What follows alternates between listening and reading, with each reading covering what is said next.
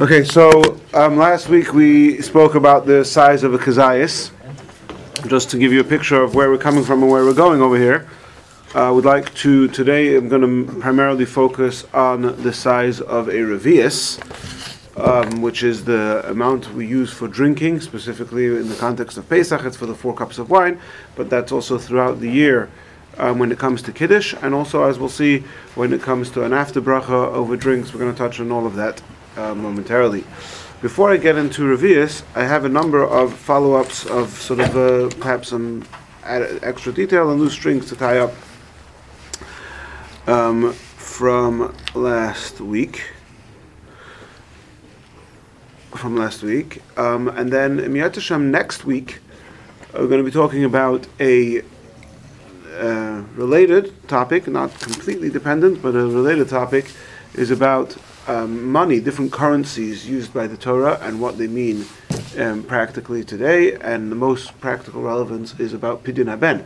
How much silver need one give to the Kohen for the mitzvah of Pidyon Haben? And we're actually going to have a special Exhibit A. We're going to have an in-house Pidyon Haben over here next Sunday morning. Really? Where somebody an adult who has not yet been redeemed, is going to be doing so next Sunday. So it's a Sudas mitzvah. Wow. And everybody should come. Hopefully we'll have a minyan at least. And we'll talk about Pidyon Haben next week. So, I want to open up with a Tshuvas HaGoinim, which unfortunately I don't have in front of me right now, the exact text. But I saw it together with Arya Monday night, quoted in Rabbi Bodner's book on Kazayas, where he brings a letter from the Goinim which says that the reason why Hashem gave us the Shiurim of Torah in these measurements of food rather than in actual weights and measures. You know, every society has weights and measures, so why didn't Hashem say, so many, whatever it is, whether it's a weight measure or volume, a unit of volume or a unit of weight? Why did Hashem tell us like an olive, like an egg, like a barley, why didn't he just say... An inch, a kilogram, a pound. Exactly, or whatever the equivalent of that was then. And the Goinim write that because Hashem foresaw that the Jewish people over the generations were going to be all over the world, where they use different types of units of measurements, dispersed both geographically across the world and also chronologically. The units that are used in the world today in all different societies are not the same as they were once upon a time. Pretty much in the world today, for the most part, there's the two systems, the metric system, which I believe most of the world uses, and then there's the system here in the United States, which I'm not sure what it's called, but the inch, foot, and all of that. Then you have England, which uses like a hybrid of those systems, so that's confusing. But until not so long ago, for example, we're going to talk a little bit about the Russian units of measurement. Until fairly recently, they were using completely different units of measurements in Russia. Okay. Let's start off, like I said, by touching up some things from last week. So I asked the question of a contradiction in the Alter Rebbe Shulchan Aruch, and as soon as I finished the class, I realized that the solution, that is not a contradiction at all, and that actually the solution is very obvious, and this is a really important point. When the Alter Rebbe brings, so we mentioned last week, there's one opinion that a kazayas is half of an egg, and another opinion that a kazayas is less than a third of an egg, but we don't know how much less, right? And by the way, that was another mistake I made. I said that the way we get to less than a third is because we know that a kesevas hagasa, a date, is a third, and we know that a kazayas is less than a date. But actually, the correct thing, the Rambam is not talking about a date. He's talking about a gregoris, which is a fig, and that's in the context of eruvin, how much bread you need to put aside when you create an eruv. Anyway, the bottom line is, that opinion, the opinion that we call the Rambam's opinion, is that the kazayas is a little bit less than a third of an egg. Now, how much less? So at the beginning of the Sif, the Alter Rebbe said a little bit less, and at the end of the Sif, he said a lot less. And the context is very clear, because in the beginning of the Sif, he's telling you how much you have to eat. In order to fulfill the mitzvah of matzah, for example, according to the Rambam, you have to eat a little bit less than a third. We can't say, because maybe it's only a little bit less. We don't know how much less it is. But at the end of the Sif, he's trying to tell you that you always have to err on the side of caution in both directions. So, in other words, if you're going to eat something, you have to make a bracha achrona, burn nefashos, if you ate a kazayis. So either you have to make sure to eat a lot less than a third, because only then do you know that it's for sure not a kazayis. And then for sure you're not making a bracha. And for sure you don't say bracha achrona. Or you have to eat the equivalent of half of an egg, and then you do say a bracha achrona. So halach l'maisa, we pass that you say a bracha achrona after you've eaten the volume of half of an egg. But But you should only eat a lot less than a third. How much less? I think that nowadays, as we discussed last week, we could fairly convincingly say that that we know that an olive is actually ranges somewhere between 5 and 7 cubic centimeters. So it comes out to be, I think, somewhere about a tenth of an egg, so a fifth of half an egg. I mean, no, that's the other way around. Is it a tenth of an egg? In other words, yeah. An egg is approximately 50 cubic centimeters. So an olive, right? So I mean, the numbers are very. A tenth of an egg. An olive is approximately a tenth of an egg, give or take. Okay.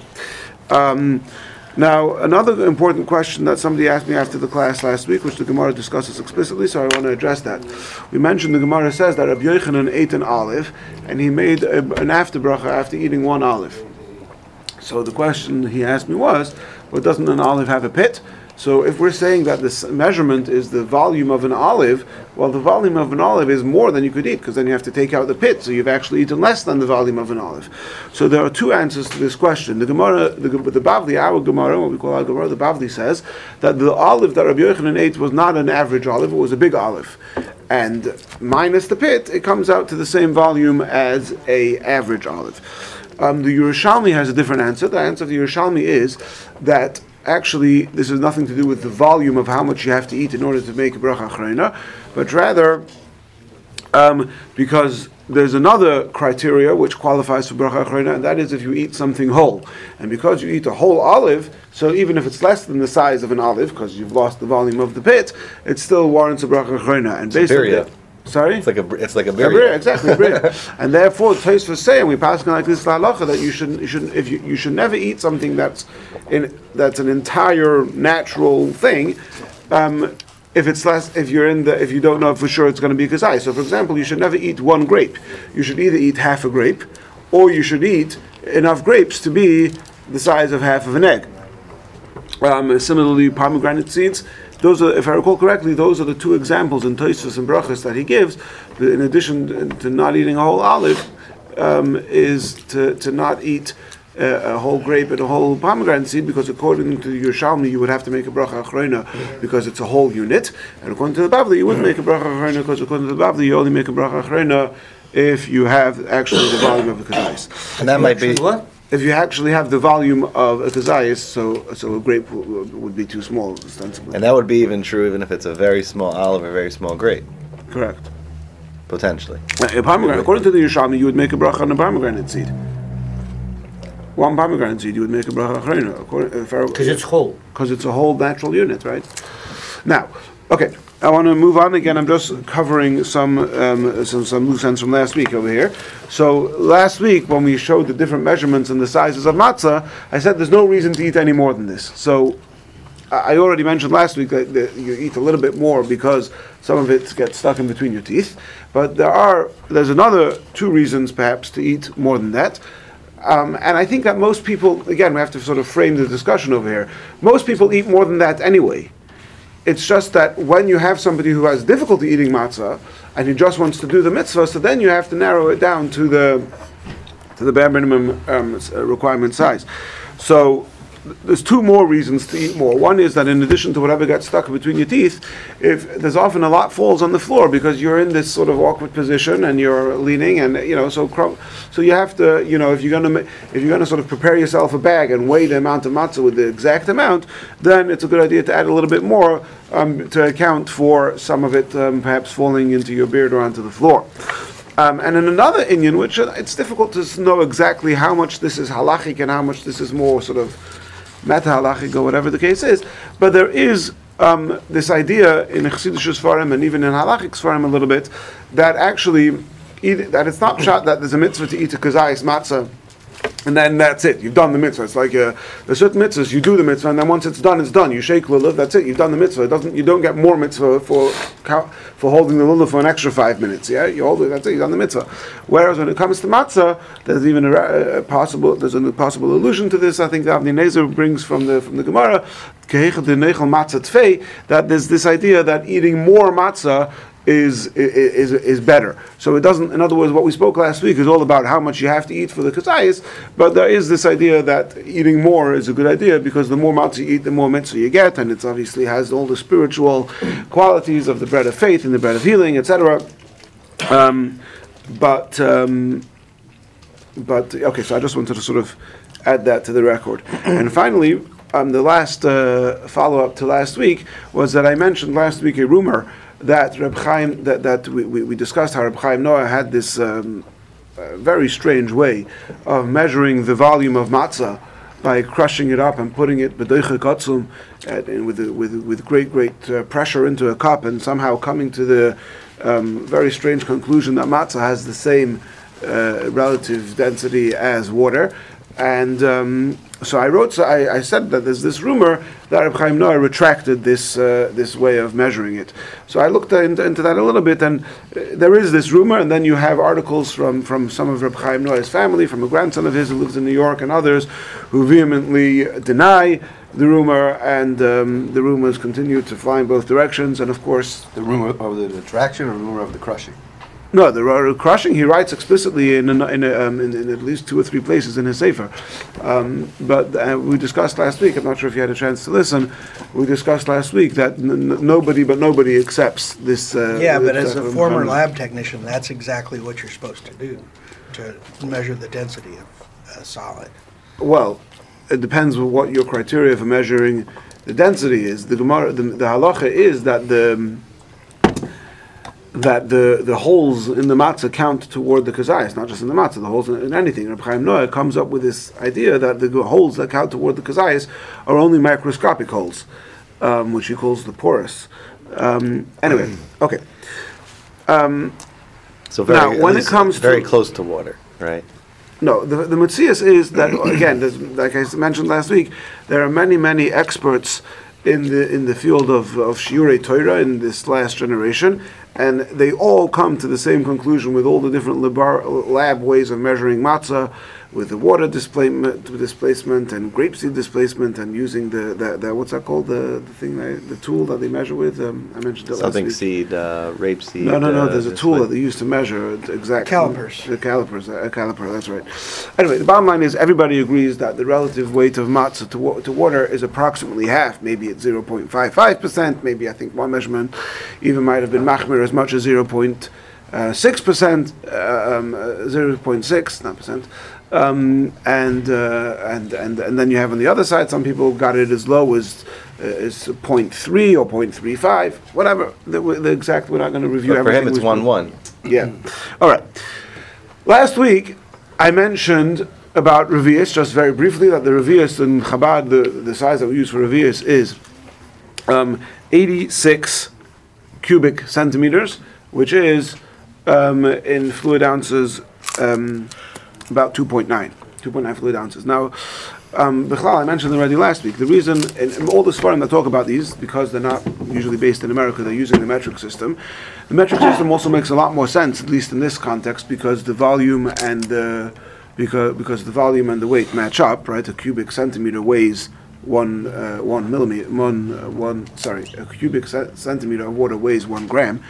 In addition, but obviously everything can be converted into the units that we use here in this country, and you have to remember, it can be confusing when we're talking in ounces, that there's an ounce which is a measure, which is a unit of weight, and then there's a fluid ounce which is a unit of volume. So we have to bear that in mind to use those word ounce and fluid ounce accurately. Now, last week I got a very frantic voice note from a friend of mine. How dare you say that according to Chabad we rely on 86 milliliters, which is 2.9 ounces or so, let's call it 3 ounces, fluid ounces, to be a Revi'is. There is a tradition from the Alter Rebbe that a Revi'is is, I don't remember exactly what the tradition is, but that it's 120, that it's 115, and so how could you say any different than that? Now, milliliters, 115 milliliters. Yeah, 115 milliliters, 120 milliliters, 100, there's all these traditions. What is going on over here?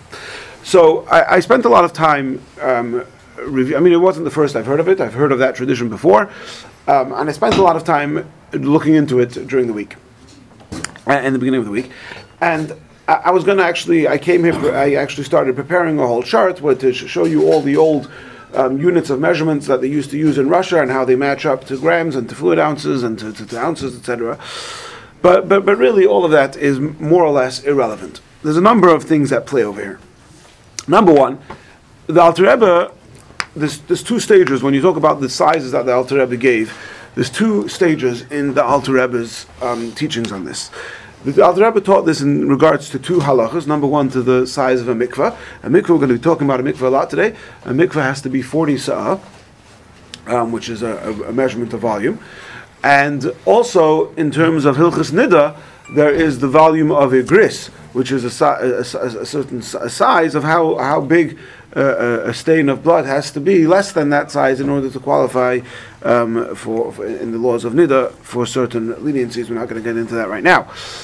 Now, the Alter Rebbe spoke about certain sizes for these things, but then later the Alter Rebbe retracted, and we have a number of different testimonies from the Alter Rebbe's brother and from the Tzemach Tzedek and others that the Alter Rebbe reviewed that whole topic and retracted it to a smaller size. So one thing we know for sure is that within the Alter Rebbe, whenever you see any measurement from the Alter Rebbe about something, you first, or from any of the Rebbeim, you first have to figure out, was this said in the early days when he held of the bigger size, or when it came into the lower size? Another thing you have to keep in now, and that's the scholars who discuss these different traditions from the Alter Rebbe, Bar Levin and others. The Erem Chaim Noah discusses them a lot. They're all busy trying to figure out exactly how much is this in milliliters and grams, and how does that compare to the other measurements, and is it before the retraction, after the retraction? However, there's a number of other important things at play. When it comes to mikvah, so first of all, we're rounding everything up. Because, for two reasons. First of all, when it comes to mikvah, there is a very, very strong tendency to be machmir. We want to go, any chumrah you could possibly throw in. We don't say that. For most areas in Torah, we don't say that we're looking as much as possible for chumras. When it comes to building a kosher mikvah, any possible chumrah that you could think of, go right ahead. We look very much for chumras. There's a number of different traditions why. And so we find even the Rebbe Rashab, when he was building a mikvah, which is another source of some of the traditions, is that Rabbi Yankel Landau, who was the Rav in the Rebbe Rashab's chotzer, gave over what the Rebbe Rashab told him how much water to put for the mikvah when they were building the mikvah in Rostov. So when you come to mikvah, you're going to be very machmir. So you're going to round it up, and you're going to go according to the most possible strict opinion about how much the measurements are. And also, besides rounding it up for the sake of chumrah, and also because water evaporates, so you want to have extra and to make sure. Also, they were rounding it up practically. In other words, like for example, one of the relevant testimonies over there is that somebody measured the Frierdiker Rebbe's becher, and the Frierdiker Rebbe's becher, he says, was 100 grams. 2 sotka. A sotka is a Russian, means like a double shot glass, because it's 100 grams. It's about 3.3 ounces. So, fluid ounces. So, okay, then somebody says, no, it wasn't an accurate measurement. It was an accurate measurement. Obviously, the rumors and the polemics go up and back. But the bottom line is, just because somebody has a becher that's 100 grams, that doesn't mean that he holds that that's what a revi'is is. All it means is that he holds that 100 grams contain a revi'is. A revi'is may well be less than 100 grams. So the same is true when the Rebbe Rashab or whichever Rebbe is telling you that X amount is the right amount for a mikveh. They're using contemporary Russian units. So there's an emer, which means a bucket, which was some sort of measurement, and there were other measurements that they're referring to over there. It could be it was just sort of a convenience. It's like I tell you that a revi'is is 3 ounces, right? Now, in fact, I don't really mean that a revi'is is 3 ounces. What I mean is that a revi'is is 2.92 ounces. But I'm just going to say 3 ounces because, 3 ounces is a revi'is, and that's good enough. So, there's many articles and things written about all these traditions.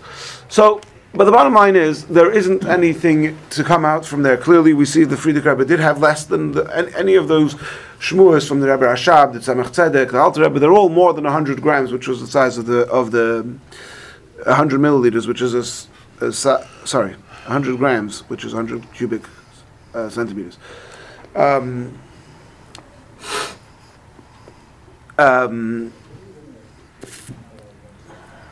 So the Frierdiker Rebbe's becher was less than that. And like I said, there's an element of rounding up, there's an element of being machmer for mikvah. And the truth is that you can't really start paskening halacha based on sometimes you have a clear tradition, you start paskening halacha. We have a tradition, you have a tradition, but when you don't have a clear tradition and you do have clear discussions in the poskim, so you don't start paskening halacha based on that. And then there's one more very important aspect over here is that, as we'll see soon, if you adjust the size of the revi'is, and you say that a revi'is is, let's say, 120 milliliters, so then accordingly everything else has to, I'm going to explain soon why, but the units of volume and the units of length are at least supposed to directly correlate. So if you're going to say that a revi'is is 120 milliliters, then you're going to have to extend your amma and all the other measurements in all other areas of Torah. And we don't find that was practiced in Chabad. And like we spoke last week, that the Rebbe himself had fairly small kazesim for eating matzah. And in other areas also, you might find somebody had, for the most part, we don't find that people were machmir in other areas. So the bottom line, what I'm trying to say is that even if you do as an individual want to say, oh, there's this tradition from the Alter Rebbe, so I'm going to use a bigger cup for the 4 cups of wine, fine, so you could be machmir there, but that doesn't spill over into other areas of halacha where you start saying that therefore the amma is bigger and everything else is bigger also, which obviously leads to many kulas, as again, hopefully we'll touch upon some examples as we go along today. Again, I want to point out that just like we said last week, that having bigger sizes of kazais to say that you have to eat more matzah can also result in a kula. So the same is true in a leniency. The same is true when it comes to revi'is, that having a big revi'is can result in a leniency for a number of reasons. But I'll just point to 2 reasons that are relevant to the Seder night. Number 1 is that ideally you're supposed to drink the entire cup of the 4 cups of wine. You're supposed to finish the whole thing, and ideally you're even supposed to do it in one gulp. So if you have 3 ounces, it's not that difficult to drink 3 ounces, and it's not that difficult to drink 3 ounces in one go. But if you're going to say, like we'll get soon to the Chazon Ish, or to other thing that actually it's 5.5 ounces, so then it's going to be a lot harder to drink the whole thing. So again, it's not always a chumrah, because there's no chumrah to have it. In other words, the chumrah is to drink the whole cup, not to drink the amount of the revi'is. So if you have a cup that's exactly a revi'is, so then you drink the whole cup, you're good. But having a bigger cup may also be a leniency. That's one point. Another point is that ideally on the Seder night, you're supposed to have wine, not grape juice, and not just regular wine, but even wine with some significant alcohol content. Some people say 5%, 6%, whatever the case is. And again, with smaller cups, that is much easier to accomplish than it is with bigger cups. So the bottom line is that halacha l'maisa, we paskin that Reb Chaim Noah says that revi'is is 86 cubic centimeters, which is 86 milliliters, which is 2.9 something fluid ounces. And indeed, if we're throwing rumors from the Rabbeim into the equation, we'll also throw in another one, that there was a shliach, the Rebbe's shliach in Argentina was Rebbe Baumgarten, and apparently the Rebbe told him, this was referenced from a certain diary in Kfar Chabad, which I was not able to obtain a copy of, but it says that the Rebbe told him when he was, I guess, distributing wine and matzah for the 4 cups of wine, to rely on this opinion of Reb Chaim Noah of 86 milliliters. Now, practically speaking, Rabbi said, when it comes to eating food, we said before that you need to make sure not to be in an area of doubt, do I have to make it after bracha or not? So you either have to eat a lot less than a third of an egg, or you have to have more half of an egg. What about when it comes to drink? How much do you have to drink? So the Mishnah Berurah says that when it comes to drink, we have a doubt. We don't know if you say the after bracha for a drink when you drink kazayis of liquid, or when you drink a revi'is of liquid. Now the difference between a kazayis and a revi'is is huge, because a revi'is is 1.5 eggs. So whereas a kazayis ranges from anywhere between a lot less than a third of an egg to a half of an egg, a revi'is is an egg and a half. I'll actually give to you right now the formula that we use for this. It's if you have a pen and paper, whatever, you might want to write this down, or I'll write it down right here and show it to you. you write down on the paper askalab, in Hebrew, askalab. Aleph Samach Kuf Lamed Beis, I don't know if you could all see that, which stands for Efa, Sa'ah, Kav, Lug, Beitza. Those are 5 measurements that we use in Torah. And then underneath it, you write Gu Du, which is Gimel Vav Daled Vav, which is 3646. And now I'll translate this to you. Askalab Gudu, that's all you have to remember. 1 Efa is 3 Sa'ah, 1 Sa'ah is 4 Kav, 1 Kav is 4 Lug, 1 Lug is 6 Beitzim, eggs, right? So a Lug is 6 eggs. A Revi'is, the word we're using Revi'is actually means a quarter. Why is it called a quarter? Because it's a quarter of a Lug. So if a Lug is 6 eggs and a Lug is 4 quarters of a Lug, 4 Revi'is, so then the result is that a Revi'is is an egg and a half. And if you want to know how many eggs are in a mikveh, well, 1 Sa'ah is 6 Kav, which is 4 Lug. So 6 times 4 means that there are 24. I'm sorry, why am I here? 6 times 4 means that there are 24 lugim in a sa'ah. What? What's the higher value, a sa or a lug? A sa'ah is bigger than a lug. 1 sa'ah is 6 kav, and 1 kav is 4 lug. So how many lug on a sa'ah? 24. How many revi'is are in that? 24 times 4 is? Come on, pull your calculators 96. out. What's 24 times 4? 96. 96. Is that right? Mm-hmm. Yes? Okay, now that's 1 sa'ah. How much is 40 sa'ah? So what's 40 times 96? 40 times 96? 1,000. So 4 times 100. So it'd be 100 minus 3840. So there are, if you want to know how many revi'is, how many revi'is are in 40 sa'ah, the answer is 3,840. How many eggs are in a 40 sa'ah? The answer is, based on this chart, the answer is going to come out to 5,760. Okay, so 5,760 eggs, that is the volume of 40 sa'ah. Now, so the Mishnah Berurah says that when it comes to drinking, we don't know, do you say a bracha achrona after the size of an olive or after the size of a revi'is, and therefore you have to avoid that twilight, that area of doubt.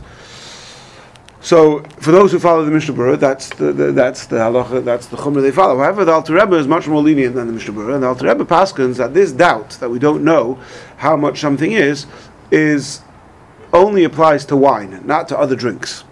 And so, according to the Alter Rebbe, you can lechatchila, without any problem, go and drink 70 milliliters of orange juice, for example, and that's it. There's no bracha achrona. You had less than a revi'is. You don't say ber nefashos. There's nothing wrong with doing that at all. You're perfectly allowed to eat less than the amount. When it comes to wine, however, there the Alter Rebbe holds like that there's the doubt, and therefore when you drink wine, you either have to drink more than 86 milliliters, or you have to drink less than the size of an olive, which, like we said last week, is a lot less than a third of an egg, and let's say it's about 6 or 7 milliliters, which is not very much. Right? Can somebody bring out the phone over here and tell me what is 6 milliliters in fluid ounces?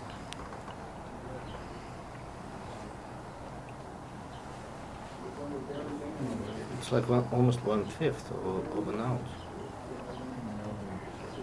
Just Google 6 milliliters into 0.000203 U.S. fluid ounces. Okay, basically it's a very small amount. Okay, it sounds a bit much, but fine. Now, But wait, why? so why an practically, olive size? because there's a machlokas whether the bracha achrona for wine is after kazayas or revi'is. Okay. Now, practically speaking, this is very, very relevant to Kiddush on Shabbos day. Because like this, if you're having your Shabbos meal Friday night, Shabbos day, doesn't matter, you have a small amount of wine from Kiddush, not the person who's making Kiddush, the people who are listening to Kiddush have a small amount of wine, that's no problem, because afterwards you're going to wash and you're going to bench, and the benching covers the wine, so that's not a problem. But if you're at a Kiddush on Shabbos day, and you want to go and so there you're not benching. You're just going to say, you're not benching what we call benching, which is the full 3 brachas long benching. You're going to say bracha me'en shalish. You're going to say ala michya and ber nefashos. Now you need to know: do you include in your after bracha also al hagefen? So in order to include al hagefen, you have to have 86 milliliters of wine. Now, you don't need to have any wine. You could listen to Kiddush Shabbos Day and not drink any wine at all. Or Kiddush on Pesach, right?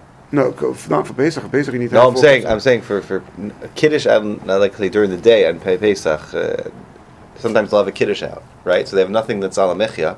Yeah. So okay. your Suda is going to be your grape juice or wine. Right. So anytime you're having wine, which you're not benching afterwards, you have to be careful about this. So what happens is, I see this a lot here on Shabbos Day, after the rabbi makes Kiddush, so people come and they want to taste a little bit of wine because, people like to do that. Again, it's not necessary. We've discussed that in the past. In Ashurim on Kiddush, you could Google them. They're on the YouTube channel. But if you want to do that, that's fine. But then you have to make sure to either have a lot, which is 86 milliliters, which is 3 ounces, or to have the tiniest sip. Because as soon as you have more than the very small amount of 5 or 6 milliliters, you've already entered into your zone where you're no longer a lot less than a third of an egg, and therefore you have a problem whether or not you should say an after blessing. In theory, there could be other workarounds. You could hear the after blessing from somebody else, maybe. But the bottom line is, you should either when you're having a kiddush, when you're having wine, and you're not doing benching afterwards, your 3 options are either have more than 86 milliliters, or don't have any. No need to have any wine, or have a tiny sip. Okay. Exactly. By the way, if just a point of reference, you may recall that before Yom Kippur, we were sitting over there. We had a whole class about the size of a revi'is and the size of a kazayas and how fast a person has to drink on Yom Kippur in order for it to combine for the shir. We had a whole class about that. Again, it's on the YouTube channel. It's on the podcast. You can follow it up over there. Yes. A revi'is, you said, is more than the size of an egg. By a little, revi'is is an egg and a half. An egg and a half. Okay. That's Muslim. Everybody agrees that the revi'is is an egg and a half. We don't necessarily agree how big an egg is, but we all agree that an egg and a half is a revi'is. Okay. So, until now, that's sort of practically speaking, that's quote unquote the bottom line. I'm going to talk a little bit about the behind the scenes, the history of all of this, and you'll see that there's some really, really interesting stuff going on over here.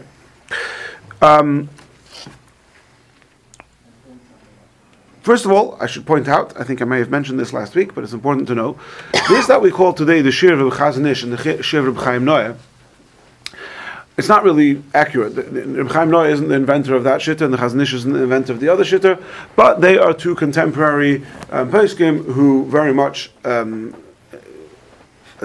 published and were Isaac in this sugya a lot, so it sort of became known colloquially as the Shir Chazon Ish and the Shir of Chaim Noah, but obviously the story goes a lot further back.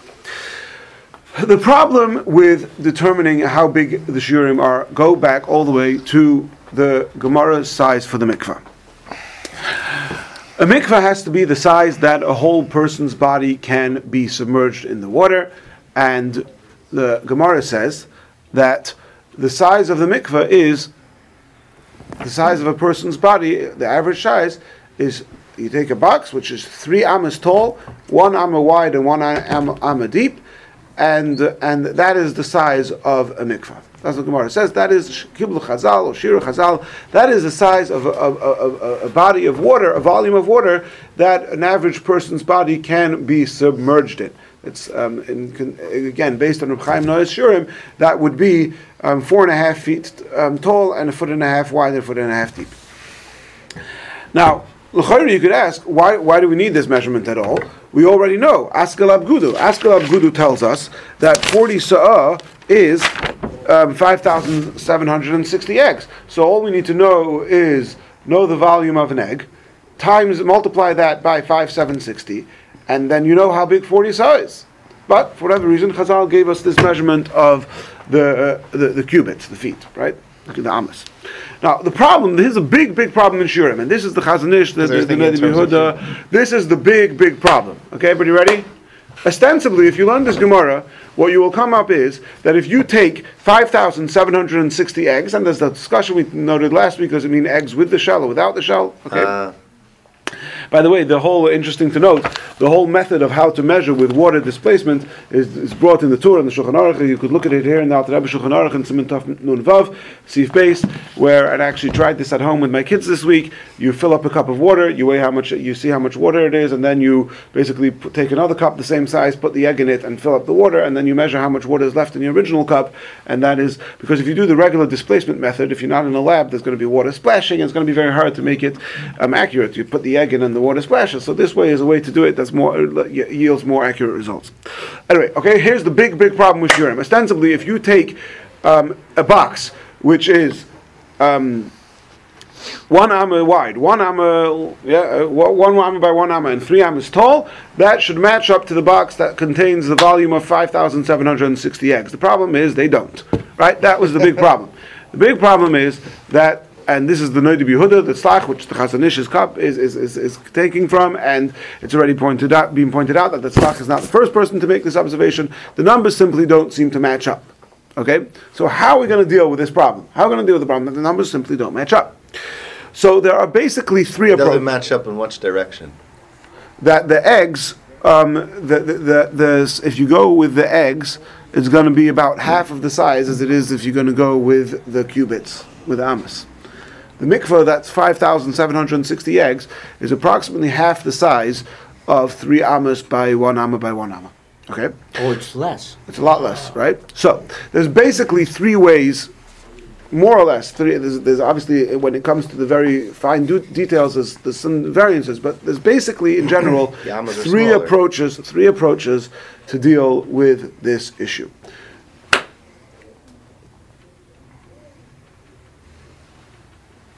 The first is we'll call it the shita of the Chazon Ish. What the Chazon Ish, what the Noda B'Yehuda B'Etzem says is that eggs today, nowadays, are half of the size that eggs used to be in the time of Chazal. Okay, so whereas nowadays, what measurement was the Chazon Ish and the Noda B'Yehuda using for an egg? They are assuming that an egg is 50 cubic centimeters, 50 milliliters worth. Chicken egg. A chicken egg, an average chicken egg. Now, if you want to do the measurements yourself, you can. You have to be careful because part of the discussion today is, well, what's considered the average egg? In the market today, there's usually medium, large, and extra large, which seem to indicate that large is what the Chazal will be referring to as the Beinani. Be that as it may, the assumption, the point of departure was that an egg is 50 milliliters, 50 cubic centimeters. So now we're going to say that once upon a time the shiurim were a lot bigger than that. They were 100, the eggs were double, or 100 cubic centimeters, and then, quote unquote, everything matches up perfectly. There are numerous problems with the shita, and I'm not going to focus on that now for a number of reasons. First of all, because we could just talk for hours and hours, but nobody really paskins like, certainly in Chabad, but even outside of Chabad, nobody really paskins like the Chazon Ish. Like the shita, at the most, they choishish for l'chumra, that they try to be machmir to do that shita, but everybody understands that there are many problems with this, and the Metzias is that the minhag throughout all kehillas in Europe and Eretz Yisrael, Ashkenazim, Sephardim, has always been, nobody ever considered eggs to be that big, that nobody ever considered, we have tradition, right? There's a story of the Chafetz Chaim. The Chafetz Chaim says to be machmir like the Chazon Ish, and then somebody saw that he had the small becher, so he said, how could you make kiddush on such a small becher? You yourself said that you should be machmir like the Chazon Ish and use a becher that, according to his shita, comes out to about 5.5 fluid ounces for Revi'is. So the Chafetz Chaim said, I also had a father. In other words, if you're telling me, if I'm learning the sugya, I'm going to say you should be machmir because that's what comes out from the sugya. But what I do in practice, I do what my father did. Who's this? The Chafetz Chaim in the Shabura. That's the story. I can't verify the story, but he was following not the Chazon Ish, the B'Yehuda. Yeah. Now, okay. The bottom line is, there's many problems with the Chazon Ish. Essentially, basically, what comes out is based on all sorts of evidence, both archaeological evidence and also evidence from other statements of Chazal. For example, we have Chazal talking about the weight of barley and other things, and we compare them to contemporary. According to Chazon Ish, you would have to say that everything in the world remained the same size, besides eggs, and besides eggs and people, like it's very straight. All the problems with the Chazon Ish's shita are very major. Okay. Wait, everything stays the same size except for eggs? Basically. But the And Chazon Ish would also say that and olives also change people. size, No, right? not the olive. He doesn't say the olives. He's not sure if olive changed its size, but he says people became a little bit smaller. It's half the size of the eggs that supposedly existed back then, right? Lav dafka. It's complicated what the Chazon Ish holds about kazayis. We touched on it a little bit last week. Again, I don't want to focus on that too much, just because we have very limited time. Now, Reb Chaim Noah took a different approach. Reb Chaim Noah is basing himself on the Rambam. And the Rambam tells you that the weight of a revi'is of water is 27 dirham. Dirham is a coin, a currency that was in use for many, many hundreds of years around that part of the world. And in Reb Chaim Noah's days, in Israel, before the establishment of the state, there were still dirhams in circulation. They were still being used as a currency.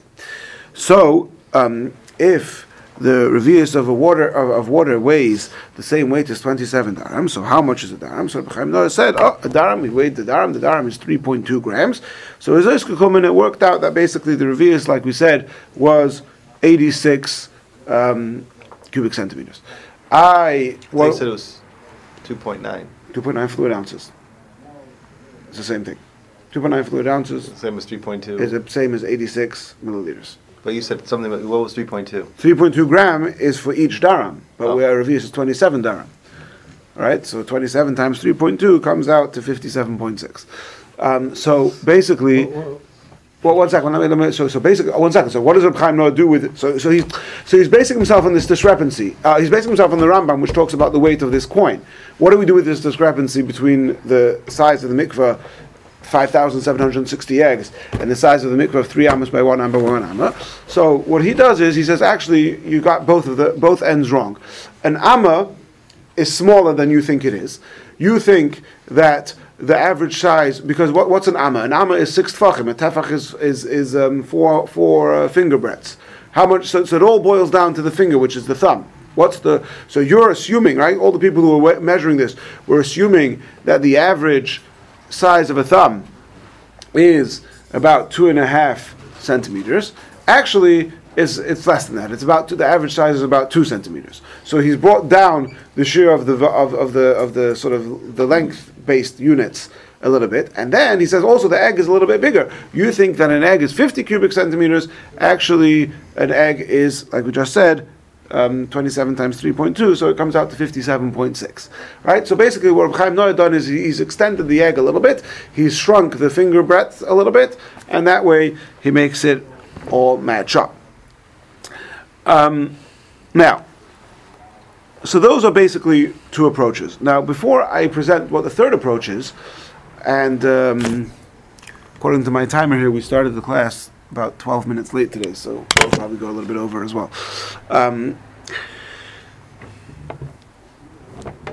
Before we go to what the third approach is, I want to zone in a little bit to Reb Chaim Noah's approach. So Reb Chaim Noah's bottom line is that it's 86, that the kazayis is 86 milliliters. In other words, that an egg is 57.6 milliliters in volume.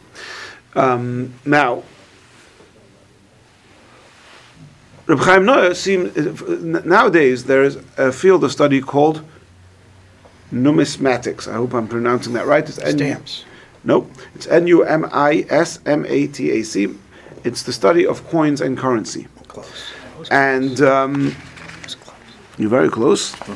And it turns out that actually Reb Chaim Noah did the best research. In other words, Reb Chaim Noah, before he established, okay, the Rambam says 27 dirham, but how much is a dirham? Says Reb Chaim Noah, I weighed the dirham is 3.2 grams each.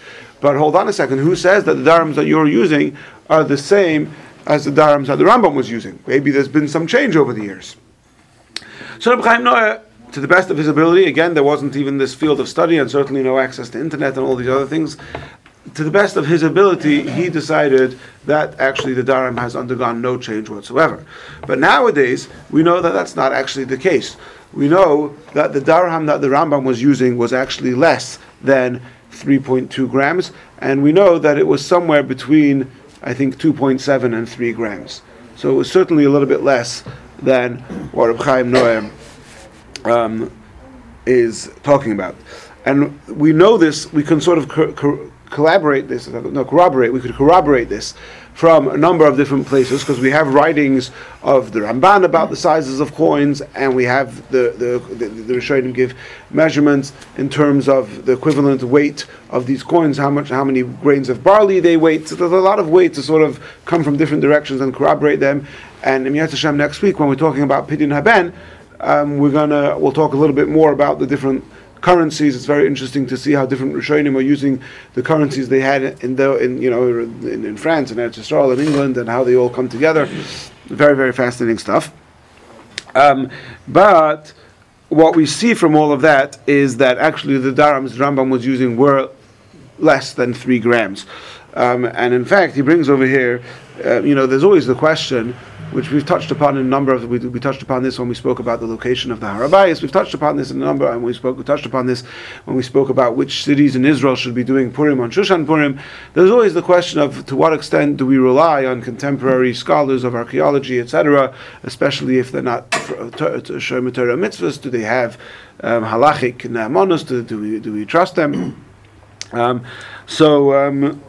It's interesting to note that I didn't check this up. I'm just quoting from this book that I'm reading from over here. That there's a book, some sort of chart, not a book, a chart that was published in the year 1340, which is sort of a chart to match up different currencies from different countries. Now nowadays the whole way economics work is different. In those days, the coin, what the currency represented was an actual weight of silver or copper, maybe, but a weight of silver or copper. It wasn't like how much the currencies. Just nowadays, the currency we use is nothing. It's just it's a legal tender because the government accepts it. So in those days, it actually meant something. And he brings over here that it's like market value. You see over there in the chart that it compares this coin that the Ramban uses, which is called the Bizant, is compared to 3 other coins. And again, I didn't check this up, so I'm not sure exactly what he means, but he says that the chart has these accuracies where it seems to make the difference between 4.244 grams and 4.253 grams, which is a difference of 0.2%. So you could see that even though this is a very ancient document, it was written with extreme care for detail and accuracy. So that certainly gives some sort of better credentials that we rely on this.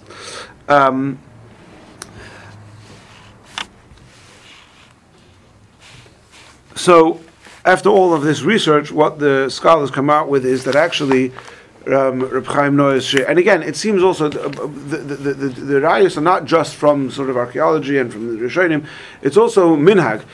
He brings a number of different stories from Gedolei Yisrael, from Europe, etc. People often had the Revi'is, a cup for Kiddush, which was less than 2.9 fluid ounces. Some people had 75, 70. He seemed, the author of this book, Hidurei Hamidus, which we spoke about last week, he sort of comes to the conclusion that it's 75 milliliters, which in fluid ounces is 1.7 fluid ounces, right? So, whereas, 1.7 is the size of an egg. It's more than 1.7. It is. Okay, who has a calculator? Yeah, I do. What is? Oh, I have it here. No, I don't. What is 1.7 times 1.5?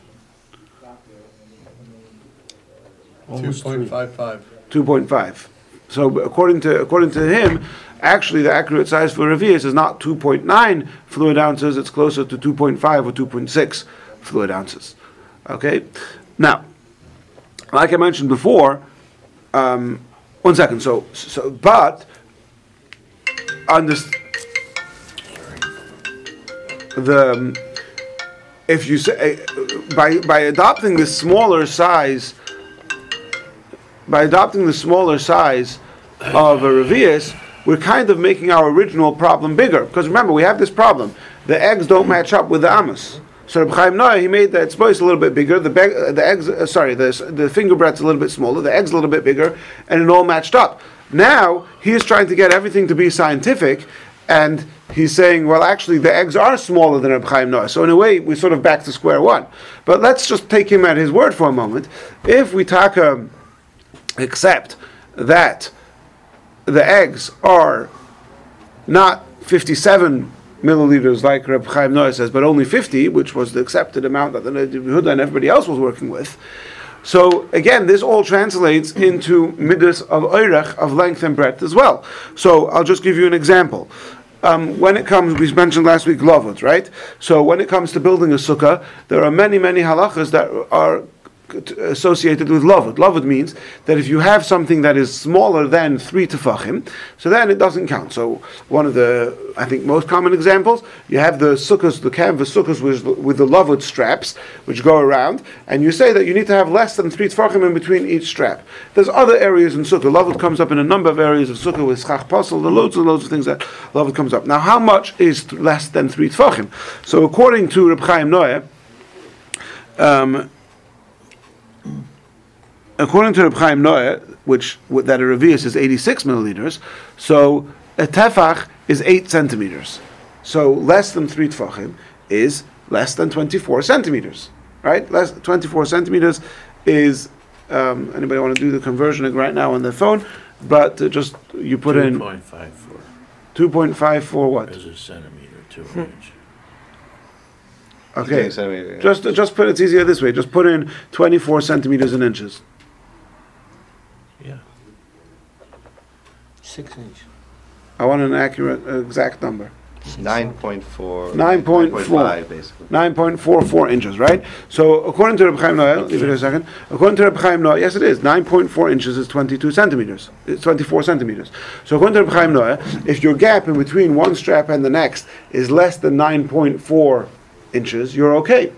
But if we're now saying that actually it seems that Reb Chaim Noah exaggerated a bit, and the actual size of an egg is not 57 cubic centimeters, but it's 50, so now the size of lavud is 22.8 centimeters, which is 8.9 inches. So it's about half an inch less than this. So when you're measuring your lavud straps exactly, that half an inch could make all the difference to whether you have 100% kosher sukkah or 100% non-kosher sukkah.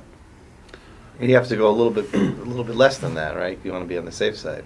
Right, but so usually you don't want to go exactly. So in other words, when I'm measuring a sukkah, I need less than 9.4 inches. I'm not going to go 9.3. I'll go less than 9. So as long as I have 9 inches or less, I'm comfortable. But actually, according to this, I need to go even less than that. Probably 8. Yeah. Okay, now, but all of this brings us back to the really big problem of what do we do with this stira? Again, we're measuring a mikvah. The two measurements don't match up. So we have already one. We explained to Reb Chaim Noah. He says that the eggs are bigger, and the eggs used to be bigger, and that's how he answers it. And we've already discussed that that is very difficult. That is very difficult to accept. Now, you have to understand. I want to say one point about Reb Chaim Noah's shir, which kind of segues into the third approach. Yes. The point is the eggs back then were double the size. Were bigger. Not a little bigger, double the size. Double the size. He says that an egg, the egg is 50 milliliters. And based on these calculations, that's not really true because we have that measurement that forgot what the name of the measurement was. But some kind of coin, right? The daram. The daram. Okay. So exactly. the only other possibility would be that human beings were much smaller. Oh, very good. So Reb Chaim Noah let's go back to the Noda B'Yehuda. Noda B'Yehuda is sitting in Prague. He's measuring mikvahs, and he can't figure this out. What is going on over here, right? So says the Noda B'Yehuda, it must be that the eggs used to be double the size. Why does he say the eggs used to be? Maybe the eggs used to be the same, and the fingers used to be half the size. Yeah. So he doesn't really have any proof. He doesn't know which way to go. But he says, in general, as you read the Sadeirus, things get smaller. So he was more noted to say that the eggs got smaller rather than people got bigger. I've been to a house. Wait, one second. Now, you're probably making a very, very good point. I'm just trying to keep track of all the different things that we need to cover. Tunnels. I apologize. My head on the. Chizkiyahu's tunnels. Go on, share. I'm sorry. Share what you were going to say. I was just saying I've been to a house that was built in the early 1700s, and I bumped my head on the. Oh, very, very good. I went right through the Metzius is my brother-in-law. He was like, the Metzius is the fact is that you go to old buildings. It's very, very clear for a number of reasons that actually the opposite is true. People used to be smaller, and I'll also share my personal experience. If you go in the Tower of London, is that what it's called? Yeah. You see the armor of people. It looks like it looks like Children. it doesn't look like midgets. It looks like teenage. It looks like Children's. teenager. It looks Children's like are. looks like tall children rather than adults, right? So now you have to, just because people, even if people, let's say an average 25-year-old then was like an average 15-year-old now, that does translate to a difference in the finger breadths, but a very small difference. So that's one. So that sort of leads into another approach that says actually the eggs are the same and everything is the same. The only thing that's a little bit different are the fingers. That the fingers were a little bit smaller, and that kind of leads into that's sort of a possible another approach to try to explain this discrepancy between the two ways of measuring a mikveh. Now, there have been some other suggestions made.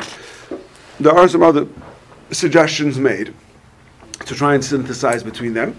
And one of the suggestions is that actually instead of measuring the width, so if you're looking at your knuckle, instead of measuring with your thumb facing you, instead of measuring from your right to your left, the width of your thumb, you should be measuring the depth of your thumb, which is from your face to, frontwards backwards, instead of right to left, and that way it comes out a little bit smaller. That suggestion has been made, but it seems difficult to accept. And then there's another suggestion that says it says it a little bit differently, that rather than measuring at your knuckle, you're supposed to measure at the tip of your thumb. Now, obviously, the tip of your thumb is somewhat on a slope, so there's a little bit of a, exactly where on the slope do you measure. But there's even a source for this in a Tosfos, where there's a Tosfos that suggests that it's unclear exactly. Tosfos mentions achrusoi hainu. It's not clear if you're supposed to measure at the tip of the thumb or the knuckle of the thumb. So there's another suggestion made to try and synthesize that, and all the numbers work out this way. That actually, when the Gemara says to take 3 amos by 1 amma for the mikveh, it's talking amos which are 6 tfachim, which are 4 finger breadths of the tip of the thumb, not of the knuckle of the thumb. Now, this all, so again, so far you could basically say we have 3 approaches, and we're going to suggest one more 4th approach. One approach is that of the Chazon Ish or the Noda B'Yehuda, that eggs used to be bigger. Another approach is that of Reb Chaim Noah, that says that fingers used to be a little bit smaller, or maybe not used to be, maybe they still are, maybe Reb Chaim Noah measures. We actually had, if you remember, years ago, Rabbi Cohen from the CRC, Rabbi David Cohen came and he gave a class here, and there were about 25 or 30 people by the class, and he brought his caliper, and he measured everybody's thumb knuckles, and his maskana was that, in fact, Reb Chaim Noah is right, that the average thumb size is smaller. Now, I'm not here going to get in between the author of Hidurei Hamidus and Rabbi David Cohen, but I do know that you can't make statistics of worldwide population by measuring 27 people in Beis Menachem. We're very big people. But whatever the case is, look, So again, Reb Chaim Noah's approach is the eggs used to be bigger. Sorry, the Chazon Ish, Noda B'Yehuda's approach is the eggs used to be bigger. Reb Chaim Noah, again, and the point is, the real crux of it is the Chazon Ish and the Noda B'Yehuda use as the basis for their charted scale of measurements the thumb. That's where everything starts from, and everything has to be adjusted toward the thumb. Reb Chaim Noah says no, everything has to be adjusted towards the dam of the Rambam, and everything gets adjusted according to that. So the eggs become a little bit bigger, the fingers become a little bit smaller. Then you have the supposedly, again, if I'm taking the contemporary author's word for it, the more scientific approach, which is actually uncovering all the different data we have, both from the Rishonim and the Darhams and the other coins and the barleys, and archaeological evidence and everything put together. And they say, no, actually nothing's changed at all. The eggs are the same, everything is the same. And maybe we could have the finger breadths used to be smaller because not used to be smaller, they still are smaller, but we're supposed to measure the tip rather than the knuckle, or something along those lines, and we get to smaller shiurim. Now, there is another approach that says, look, we don't know. We have here a major problem. We don't know which way is the right way. Maybe the fingers used to be smaller, maybe the eggs used to be bigger, maybe both, maybe something else, we don't know. So we have a kasha. You have a kasha. There's a Gemara. We have a kasha. You have a question of the Gemara. So, from the kasha start nicht. Just because you have a question, that doesn't mean that we throw the whole Gemara under the bus. So then what do you do practically?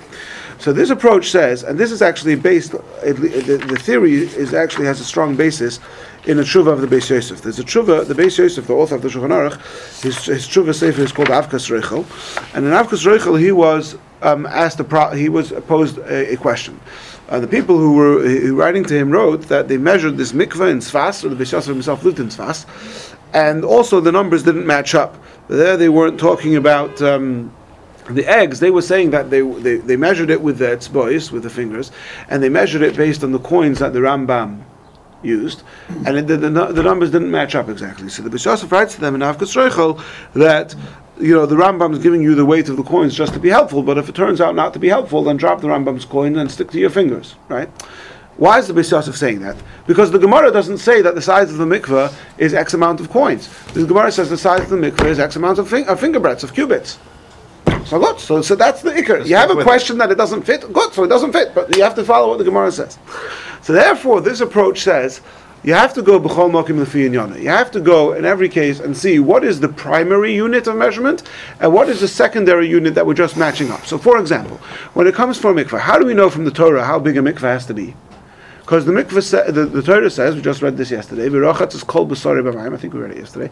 Yeah, you have, whatever it was, we read it recently. You have to wash his whole flesh and blood. So, in other words, you have to wash his whole flesh in water. So we have to have an amount of water which can contain the whole size of the human body.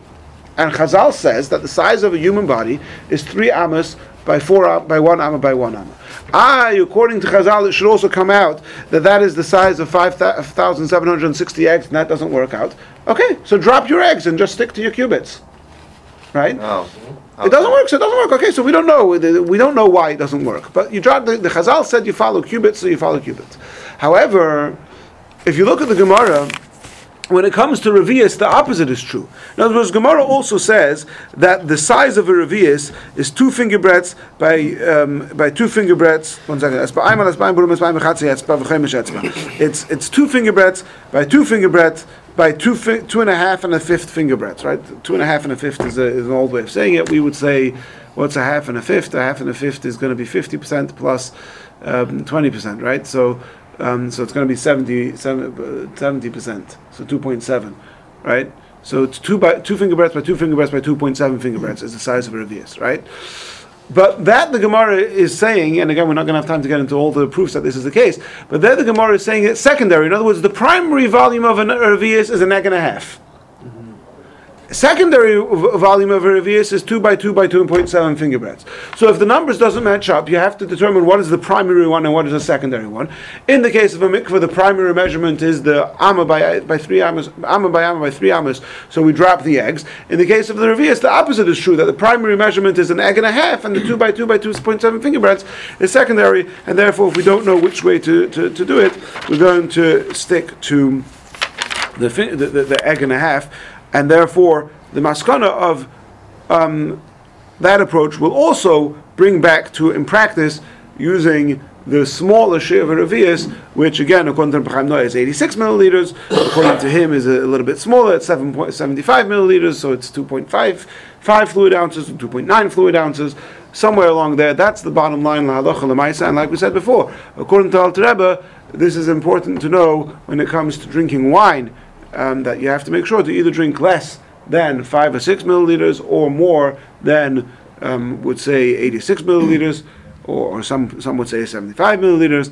But that's the bottom line, la halacha l'maisa, and hopefully we've successfully given over a overview of the background and the discussion behind it. And next week, in Meretz Hashem, we're going to talk again, fascinating, and I really hope to have a time to create a proper flowchart with a PowerPoint presentation to show you the weight. For Pidyon Haben, you have to have 5 sloim, exactly how much is 5 sloim, and how it comes out to how many grams it is in silver today. And we will also be actually celebrating a Pidyon Haben next Sunday as well.